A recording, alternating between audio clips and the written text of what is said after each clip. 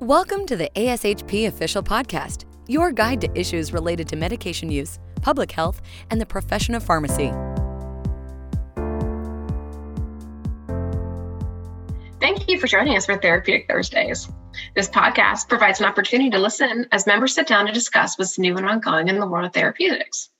My name is Vicky Basilega, and I'll be your host for today's episode. With me is Nick Scaturo, PharmD from Sarasota Memorial Hospital. Thanks so much for joining us today. So let's get started talking about today's topic, diluent shortages. So what diluent shortages are you seeing at this time, and how are they impacting your practice? Well, I think, first of all, kudos to our purchasing and operations group because they've done a really great job at staying on top of this kind of ever-evolving situation to the point where the impact is relatively minimal. But specific to diluent, recent shortages that have impacted my personal clinical practice is really this back and forth shortage of sterile water for injection vials and sodium chloride vials. I've also heard about the Elisers and other pharmacy contacts that many institutions are still having trouble with the small volume fluids, particularly the 100 ml mini bag plus products. But I think that has largely resolved for many hospitals for now, right? Ever evolving, I'm sure sometime in the near future that we'll have small volume fluid shortages again. So just staying prepared and ready for that. Yeah, we were just discussing before we started recording that we feel like these are cyclical things. It wasn't that long ago that we had saline shortages and we couldn't get bags out to our floors. What has your institution or others that you have talked to done to conserve and prepare for shortages like these? Well, I think, specific to the sterile water vial shortage, we've started using, liter bags of sterile water in our IV room for vial reconstitution to conserve some of the supply for where those pre-manufactured vials are absolutely needed. For my personal practice, push dose antibiotics is a scenario where we prefer to have the pre-manufactured vials in the automated dispensing cabinets. Also, products that require sterile water for reconstitution, second generation antipsychotics, things like olanzaprazodone in the emergency department. We like to have those sterile water vials on hand so we can get the drug to the patient in a more timely manner.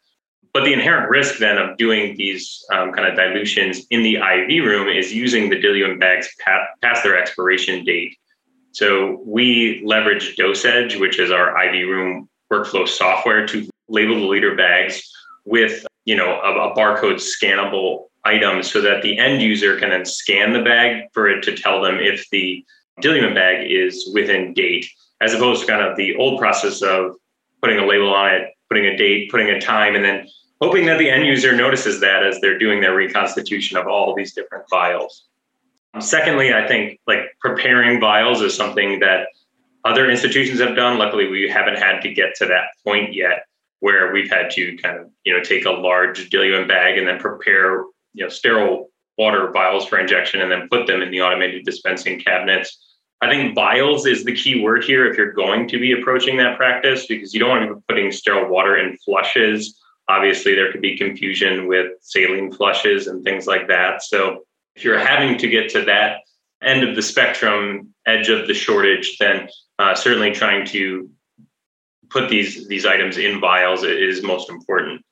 So additionally, I think we've had, like I said, an aggressive and persistent purchasing team. If you don't have one of those, I recommend getting one because they kind of help you stay in front of the shortage and also replenish supply on the back end.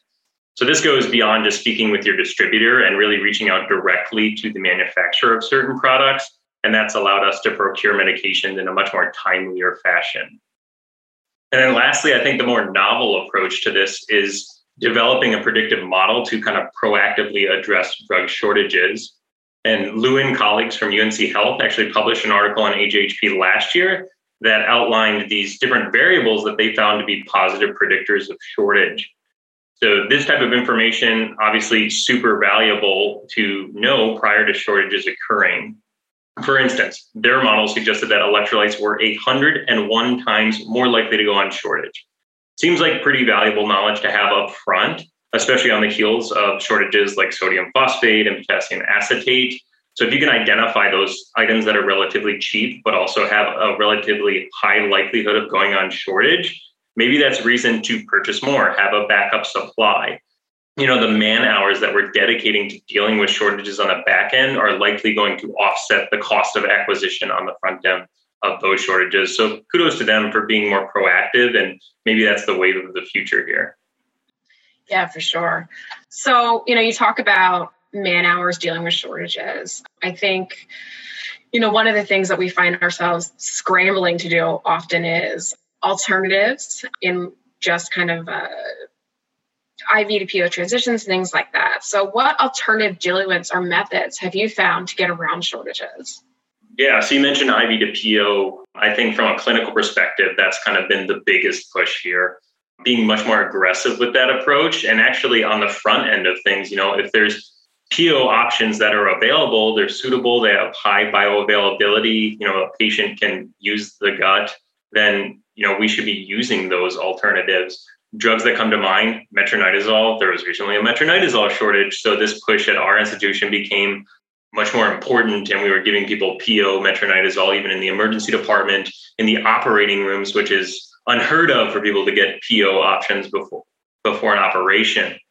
But it's a suitable alternative, and conveying that information to staff is important.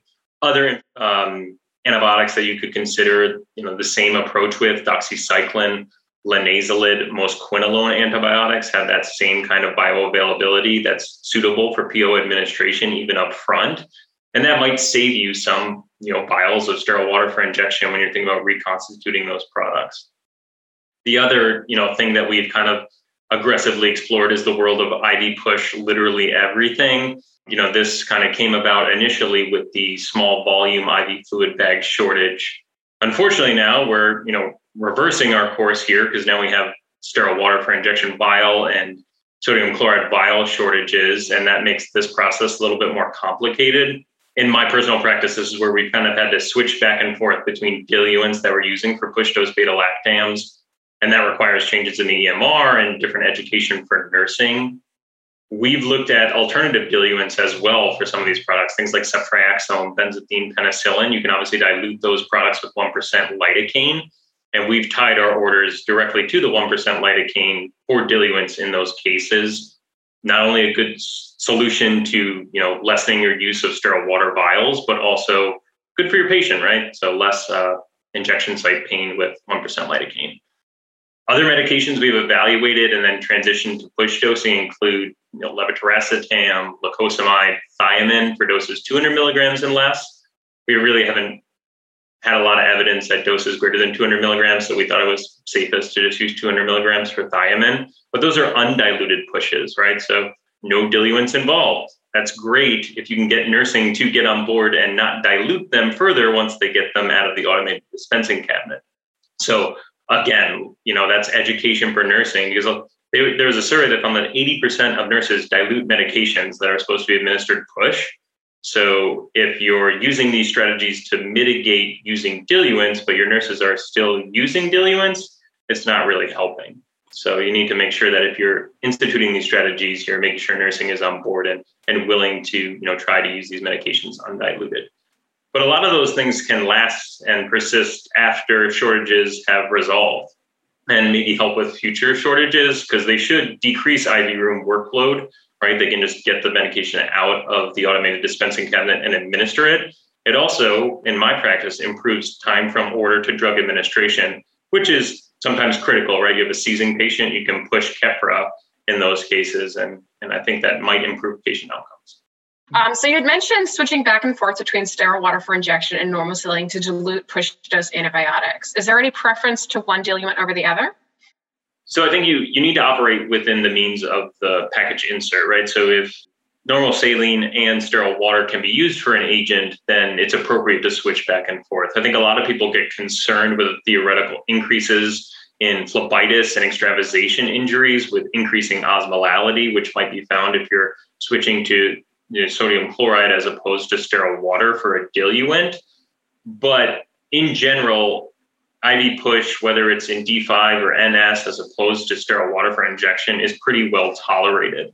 To put some numbers to that, when you're adding D5 or NS as opposed to sterile water, you're adding about 250 to 300 milliosmoles per liter of diluent to the antibiotic.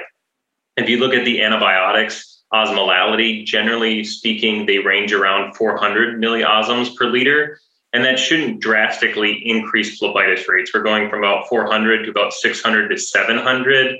We really do try to maintain osmolalities of less than 600 milliosms per liter for peripheral administration. But if you think back to peripheral parenteral nutrition, right, you can push those rates up to 900, 1100 in some cases. Also, with IV push, you have a high laminar flow rate, and that should mitigate some of those risks that you see with increasing the concentrations. I was like, this is exactly where mine went. I was like, all right. I was like, but PPI could be 1,000 milliosmoles. So what tips and resources do you recommend for pharmacy teams related to shortages?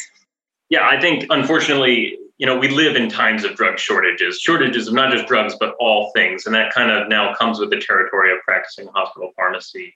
At this point, we had this discussion offline before, we've all had that unpleasant experience of telling a doc, hey, you can't order that medication simply because we don't have that medication. Now, I think COVID has exposed some other, supply chain issues, and maybe that's a more tolerable conversation to now have. But I think the biggest tip I have is at all costs, you have to try to stay ahead of these things. When it's made known to you that a drug is likely going to go on shortage, develop a plan to address it. Don't wait until that drug is on allocation. Do not wait until that drug is completely out of stock and then scramble to develop some plan of action. So our team of clinical pharmacists, our operations managers, our system administrators, we meet on a weekly basis, and expected drug shortages always a topic of conversation. So I think it's important to have all those people in the room, because all of those people have a different role in mitigating, use and addressing shortages with their practices. As far as resources go, personally, I use the ASHP drug shortages page to obtain most of my information surrounding shortages.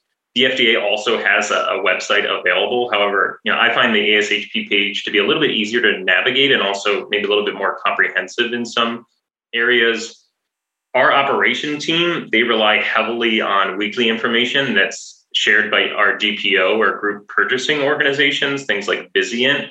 So if you're part of a group purchasing organization, leveraging the information that they're sharing, they always send out drug shortage information, usually before the shortages are occurring. And I'm sure pharmacy managers could get any interested team members on those listservs to receive that information as well. Nick, that's all the time we have today. Thank you so much for taking time on your busy day to chat with us about diluent shortages. For our listeners, if you haven't before, I encourage you all to check out ASHP's clinical resources and the ASHP shortage page. You can find member-exclusive offerings such as resource centers, including those on emergency medicine, critical care, nutrition support, opioid management, infectious diseases, and more. Other offerings include the Credentialing and Privileging Resource Center, the Preceptor Toolkit, and forums such as the ASHP section of Clinical Specialists and Scientists Community Center, where you can exchange ideas and post questions with your peers. Thanks again for tuning in for this episode of Therapeutic Thursdays, and join us here every Thursday, where we'll be talking with ASHP content matter experts on a variety of clinical topics. Thank you for listening to ASHP Official, the voice of pharmacists advancing healthcare. Be sure to visit ashp.org/podcast to discover more great episodes, access show notes, and download the episode transcript. If you loved the episode and want to hear more, be sure to subscribe, rate, or leave a review. Join us next time on ASHP Official.